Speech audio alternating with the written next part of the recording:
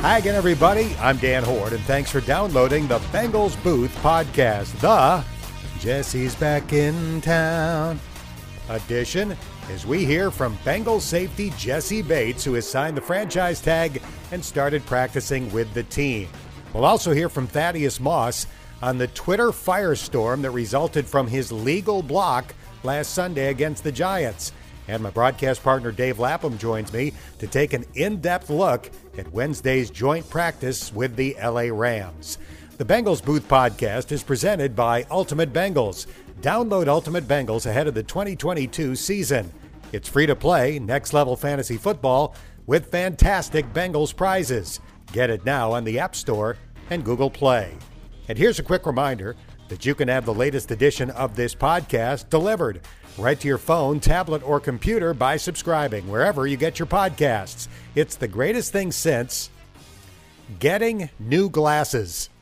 For the first time in 6 years, I visited the optometrist, shout out to Dr. Jim Ellis, and got the prescription updated on my eyeglasses.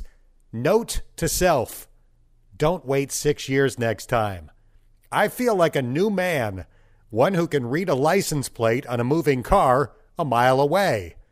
Okay, a slight exaggeration perhaps, but uniform numbers from the broadcast booth should be a breeze. Now, let's get to my guests. In last Sunday's game against the New York Giants, Bengals tight end Thaddeus Moss attempted to make a legal cut block on rookie defensive end Kayvon Thibodeaux. It resulted in an awkward collision, and Thibodeaux suffered a knee injury that initially looked severe, but thankfully turned out to be an MCL sprain. However, the low block also resulted in a Twitter firestorm, with some people calling Moss dirty or even cowardly before players around the league came to his defense. I talked to Thaddeus about it on Wednesday. Were you kind of caught off guard by the national reaction to that block the other night? No, I wasn't really caught off guard. I don't have social media on my phone. I'm not really into all of that stuff. So did it catch me off guard? I mean, it didn't really catch me any type of way. I mean, as soon as I got to the locker room, my teammates were already talking, telling me about it. But, I don't look into that stuff. I don't put any value into that stuff. So was I caught off guard by it? No. Watching the play, it just looked like there was kind of an awkward point where he didn't know whether you're going to go high or low. You didn't quite know whether he was going to go high and low. Is that just one of those things that happens? I mean, yeah. I mean, so first off, I'm glad he's okay and there was nothing, major. I tried to reach out to him. Like I said, I don't have social media, so it's kind of hard to reach out to people, nowadays without social media. So I'm glad he's okay first. But with the play, yeah, it was an awkward play. It was just an awkward play. The way that he kind of played it and turned into it, didn't fully turn into it. It just turned into an awkward play with a bad result. That play happens all the time. It was just a bad result. We're visiting with Thaddeus Moss. We already know your receiving ability. That was well established before you got here. I think you're trying to show everybody that you can be a good blocker as well in the NFL. Yep. So a play like that is very important for you, I would think, to make this team, showing the ability to do what you have to do in the blocking game. Right. I mean, essentially, I'm fighting for my life out here. That's the reality of the situation. I'm fighting for a roster spot. I'm fighting for my life out here. So anytime I step on that field in the preseason game, every play is important. Every play is important. It doesn't matter if I'm backside of the play, if I'm front side, if it's a special teams rep, if it's, whatever it is. Every play is vital. Every play is important. I'm coached and told to do, I'm coached and told my job to do it. I need to go execute it. So at the end of the day, that's just, I was coached and told to do something, and I went and executed the play. We see that block in every NFL game. The Giants did the same block in that game the other night. But there is a little bit of a debate as to whether that block should be part of the game. Do you have any thoughts on cutting guys and whether that's something that should not be part of football? No, I don't really have any thoughts of it. I mean, I know they outruled they took out the rule of cutting on the perimeter. If they start up that, if I started that debate up, in regards to cutting inside the tackle box, then so be it. I don't really care for it. The rules are the rules. If they change them, they change them. If they keep them, they keep them. It's just a part of the game. It's a part of the game. And like you said, that play happens every single drive. Every single drive, every single team does it. So if they change the rules, they change the rules. But as of right now, the rules are the rules, and that happens every single drive. Your position coach, James Casey, had a long NFL career, primarily as a blocking tight end. That was the strength of his game. Right. Has he talked to you and said, hey, you were doing what you were supposed to do, keep your head up? Yeah, Zach, Zach Taylor, he talked to me probably a few plays after that, and he was like, if it makes you feel any better, he was like, they just ran the same exact play, and they just did the same exact thing to our defensive end, if that makes you feel any better. And then, James as well, position coach, he told me, he was like, there's nothing egregious about it. There was nothing dirty about it. It was just it's what you were coached to do. It was what you were told to do. There's nothing dirty about it, nothing crazy about it. Football is football. Change of subject. You're practicing and then playing against the team you just competed against in a Super Bowl. How unusual is this week for you guys? For the guys that played in the Super Bowl, I bet it's a little weird for them, and they probably feel some type of way. For the guys that didn't play in the Super Bowl, it's a big, with it being the last week anyways of preseason, roster cuts, it's a big week anyways. And then on top of it, if you played in that game, this is essentially 4 games in 6 days, whatever it adds up to be. But essentially 4 games in a week, counting these 2 joint practices, is pretty much a game. So it's going to be a fun week. You've added Hayden Hurst to your group this year.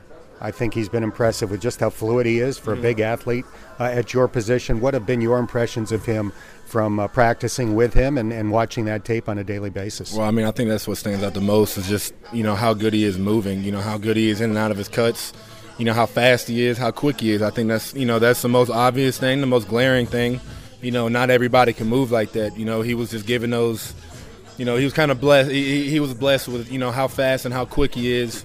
So I think that's what stands out most. But Hayden's going to have a really, really good year, really looking forward to seeing that and, happy for him because I know he's going to have a good year in this offense. Appreciate your time. Appreciate your candor. Best of luck this week. Absolutely. I appreciate it. Thank you. Thaddeus has 4 catches for 40 yards in the first 2 preseason games, and that is the most of any Bengals tight end. Von Bell famously arrives at the stadium at the crack of dawn to work out.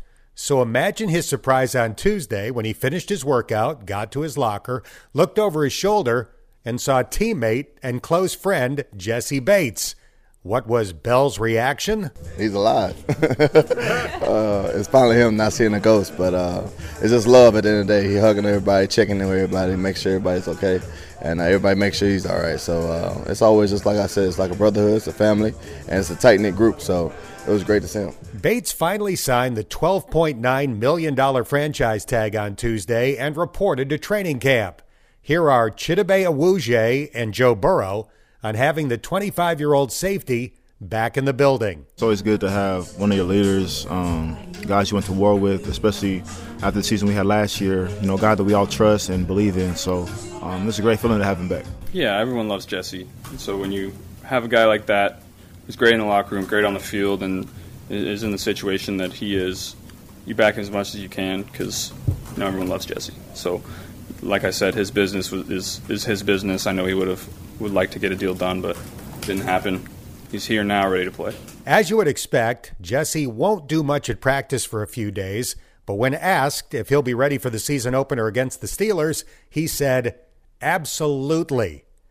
Bates is obviously disappointed that he wasn't able to reach an agreement on a contract extension, but he's betting on himself this year. It's a great opportunity for me to continue to present what I'm about, who I am, to this franchise and other teams as well. So, like I said, I'm looking at this as an opportunity to prove that I'm one of the best safeties in this league, and I'm not sure why I'm not paid yet, but this is, like I said, this is a great opportunity for me to create some wealth for my family.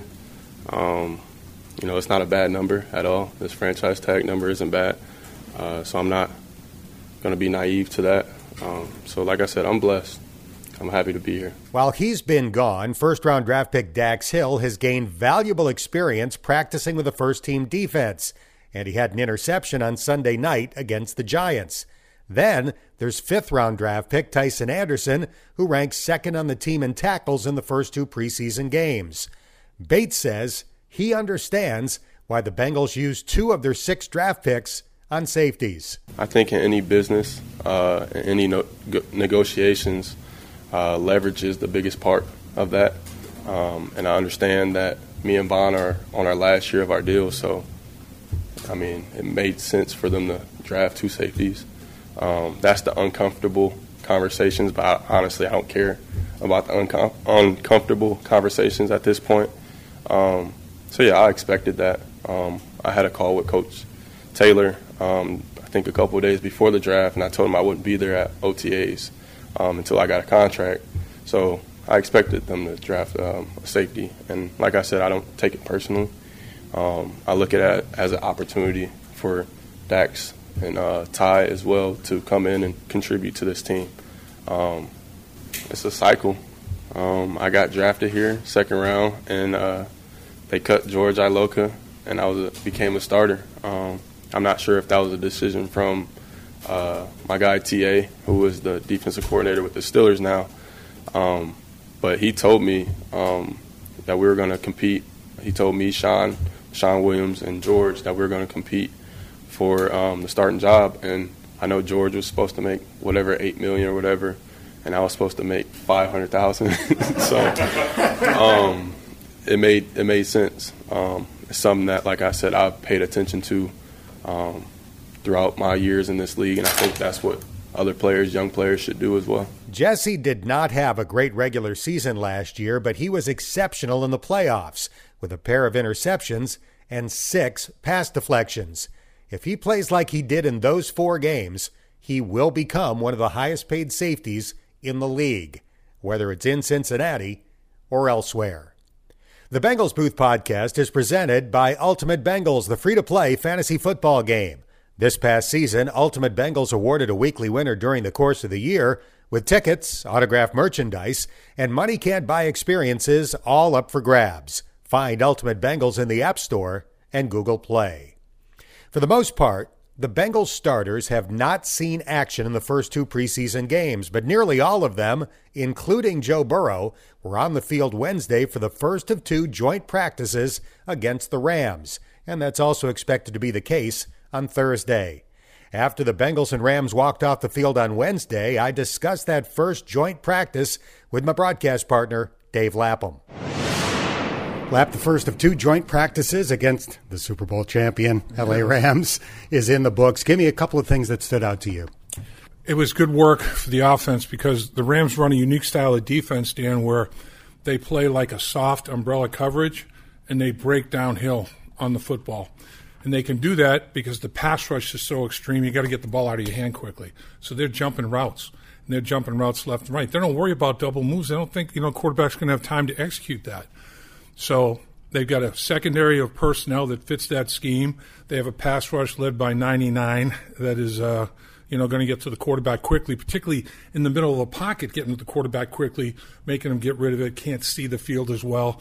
I mean, it's a hell of good work to work against, and they had some good moments, had some tough moments, and that's what it's all about.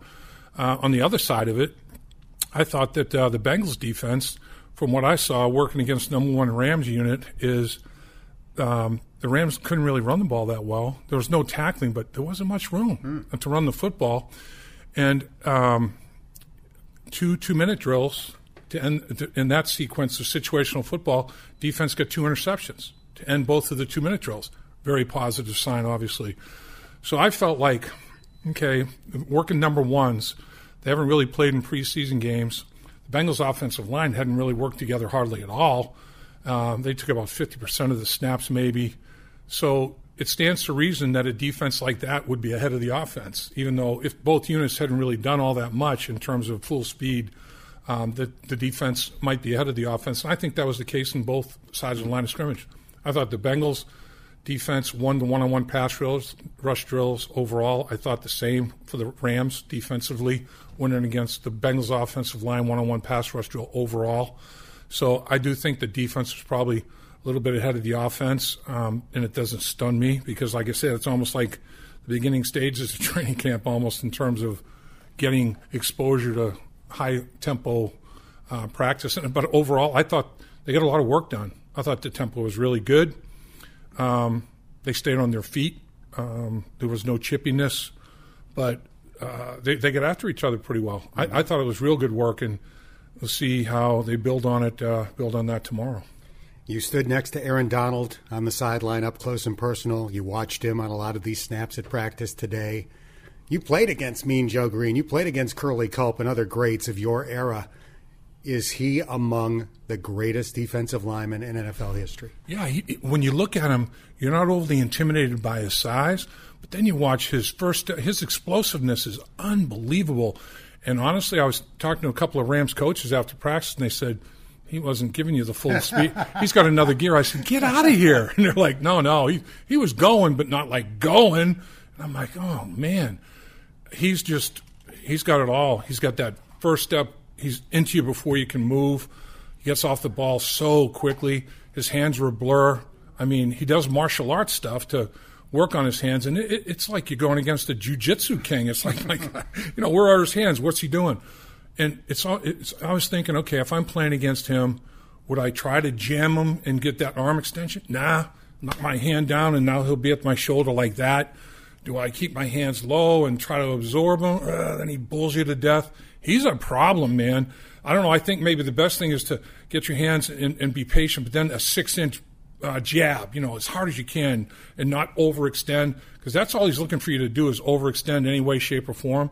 But, man, this guy is the real deal. I mean, to say so-and-so is going to single up on Aaron Donald, I don't care who the guy is, that's asking a lot. He is special. And that's one of the things that stood out to me today. It wasn't like Cordell Volson or Alex Kappa spent the day blocking Aaron Donald. They moved him up and down the line. So at some point, every single guy on that offensive line had his crack at trying to block Aaron Donald. Aaron Donald is an equal opportunity butt whooper. He wants every offensive lineman when the game is over to say, oh, not just the one poor guy that maybe went against him every snap. He wants to get a taste and a piece of every one. Plus, what he does, and I've seen this, with other great pass rushers, this is the fish. This is the one that I can utilize most of my moves against. So he explores. I mean, I'm talking about when we're in the regular season game time. He'll study tape, and he'll have an idea, but then he'll get out there and move around to make sure that his idea is proper. And whoever you are that gets chosen, when you're the chosen one, you don't want to be the chosen one. And then offensively, you have to make adjustments. You have to put more than one guy on him. And the one thing you do with Aaron Donald, and it's that way with every great player, you break the huddle, come to the line of scrimmage, and you're looking. A lot of times it might be, where's that safety? He's such a great blitzer. We look for where's that linebacker? He can blitz from anywhere. We've got to locate him and set our pass protection accordingly. You got to find 99. Like you said, he's here, there, everywhere, so beware. You got to locate him and adjust your protections accordingly because that is beast mode. Just follow the yellow gloves. That's how you can tell where he is on the defensive line. Let's move from Aaron Donald to Jalen Ramsey. When the two teams came out to stretch and warm up, Jesse Bates walked over to dap up Jalen Ramsey. They are both listed at 6'1". Jalen Ramsey's got 2 inches on Jesse Bates. I don't know why he's listed at 6'1". I'm 6'1". Jalen Ramsey, I think, is 6'3" at least. He's huge, long wingspan, obviously incredibly athletic. It's easy to understand when you see him in person why he's Jalen Ramsey. You hear all the time coaches talk about a tight end or a wide receiver with a big catch radius. Jalen Ramsey has a big catch radius. I mean, that's why he'll make plays on footballs like, how did he do that? Not only closing on it, but to actually, it almost looked like Inspector Gadget. It just keeps going and going, and he makes plays on the football. He's a big man, and he loves the physicality of the game. And with all of that said, you think, he can't be great one-on-one coverage. He's sticky, man. He beats you up and reroutes you, but he had his plays. A guy named Jamar Chase had his. I mean, it was a good battle, good match. They were two great players. And that's what I really liked about this practice as well. Those guys getting reps against each other. That's at the highest level. I mean, you can't find a better matchup to get ready for the regular season than having a full practice, whether it be individual drills, teamwork, against a guy like that for the offensive line and Volson and whoever, against a guy like Aaron Donald. I mean, you can't manufacture anything better. So it is going to make it it's good work for the regular season. And basically, you look at it as not games, but back-to-back, high-tempo, good football workouts against really good competition. On the other side of it, Cooper Kupp amazes me. This guy, and when you have a quarterback like Stafford who's on the same page, they run so many option routes that they're on the exact same page at the exact same moment. You can't coach that stuff. Mm-hmm. Some guys either have it or they don't. And both of these guys have that like ESP anticipation. They are on the same page so many times. When they're not, it's like, oh my God, how did that happen, But man, and the thing, watching Cooper Kupp come off the line of scrimmage, if I'm a defensive back, he's 8 yards into his route and he has given no indicator as to what he's going to do. That's a bad feeling. He hasn't dipped his shoulder. He hasn't changed his gait. No tip on if he's going to break in, out, go. It's like, oh, my gosh, what do you do? And that's what makes him so great. He's not necessarily the fastest guy, but he is so unbelievably talented route runner with just giving you the same look. Every single route he runs starts off looking the exact same. Man, he won the Triple Crown, 145 catches, almost 2,000 yards, 16 touchdowns, ridiculous stuff. And at some point, he had so many more catches than anybody. They're doubling him, they're tripling. He's still, those guys, Stafford and Kupp, watching those two work together, that's as high a level as it gets too. So there was a lot of good work out there for sure. He also won Super Bowl MVP, unfortunately, as we remember. I didn't keep detailed stats today. I was kind of looking at the offense for a few plays, then I'd turn my head and look at the defense on the other field for a few plays. But while I was watching the offense, I think Hayden Hurst had the most receptions of anybody.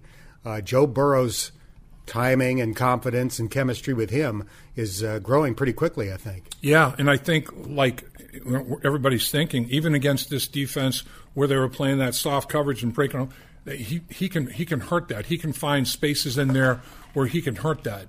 And he made some plays. And I think, in the presser today, Joe Burrow said, when we've got three really good ones, three good wide receivers, and Hayden Hurst, we expect him to get favorable matchups and him to take advantage of those. And I think he's going to. I think he's going to have a big year. He's got size-speed ratio that's very good. He's got long arms. He does have a good catch radius. And I do think now that Jesse Bates is back, we talk about the three wideouts. How about the three safeties? That three safety package that Lou Anarumo was going to be messing with the minds of offensive coordinators and quarterbacks all year, that's as good a threesome as there is in the league as well. So the Bengals have got some pretty good personnel at key places that they need to have it. It's been a little bit more than a week since Joe Burrow returned. Does he look like he's close to normal to you? I think he's getting close. I think I asked him in the presser today if it were a Sunday game against the Rams instead of a Saturday preseason game, could you play? He said I could play, but I don't think I'd be playing as well as I could without the rest of training camp. There's a process in training camp that I want to continue, and that's a fair answer. But for him to get up there and say I could play, I think is a huge indicator that he feels good. He's ramping up. I think he lost 15 pounds. I bet he's got 10 of it back. So I think he's getting close, and he's still fearless. The guy, he fears nothing. I thought it was interesting. They ran a quarterback draw against the Rams. The Rams sideline defenders were not happy with that call when Zach called that quarterback draw to generate a first down and try to get 15 yards for, after that, another 15-yard chunk play to kick a field goal. But the fact that he doesn't hesitate to do it, because sometimes contact is not intentional.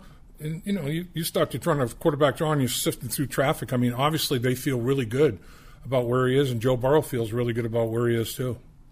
In our pregame show on Sunday night, you said, I'd like to see the coaches play Cordell Volson at left guard for the entire game, evaluate him, he needs the work, etc. That's exactly what they did. Now that you've had a chance to review it, how did he do? I think he did pretty well. I thought he was pretty consistent. He's catching a lot of heat for this nickel corner blitz that that came off the slot. He was a full scan, but that was not his primary scan position. His primary scan was inside, and he wanted to make sure that you take care of that inside. Now, could he have gotten out there potentially and given a bonus pickup? Yeah, but as a rookie, it's like, what if I start out there and then the guy delay blitzes inside, and that's who I was supposed to block? So he's kind of like between a rock and a hard place, you know. That really wasn't his assignment, but in a perfect world, it could have been his assignment. If his guy doesn't come, you get out there and, okay, so now you live and learn. But do I give him a minus for that play? Not really, because he wants to make sure that that inside blitzer doesn't blitz. He wants to take care of that assignment. The more snaps he takes in the NFL, it'll be, all right, well, if he's not coming now, he's not coming. I can get out there. You know, so you can't lock on too long against a guy and live and learn. So I think that if that was the most egregious mistake he had, and in my mind, it's not an error. It's just he didn't give you the bonus value, the bonus points. So I think mentally he didn't have any brain farts, which is a plus. And he still, when he gets his hands on people, he can finish. Was it perfect? No, far from perfect. But I think he showed that you can work with it. That's for darn sure. You can definitely work with it. Zach Taylor said today that the starting left guard spot has not been determined yet. Jackson Carman is still in the running. Yep. He came back from his positive COVID diagnosis today.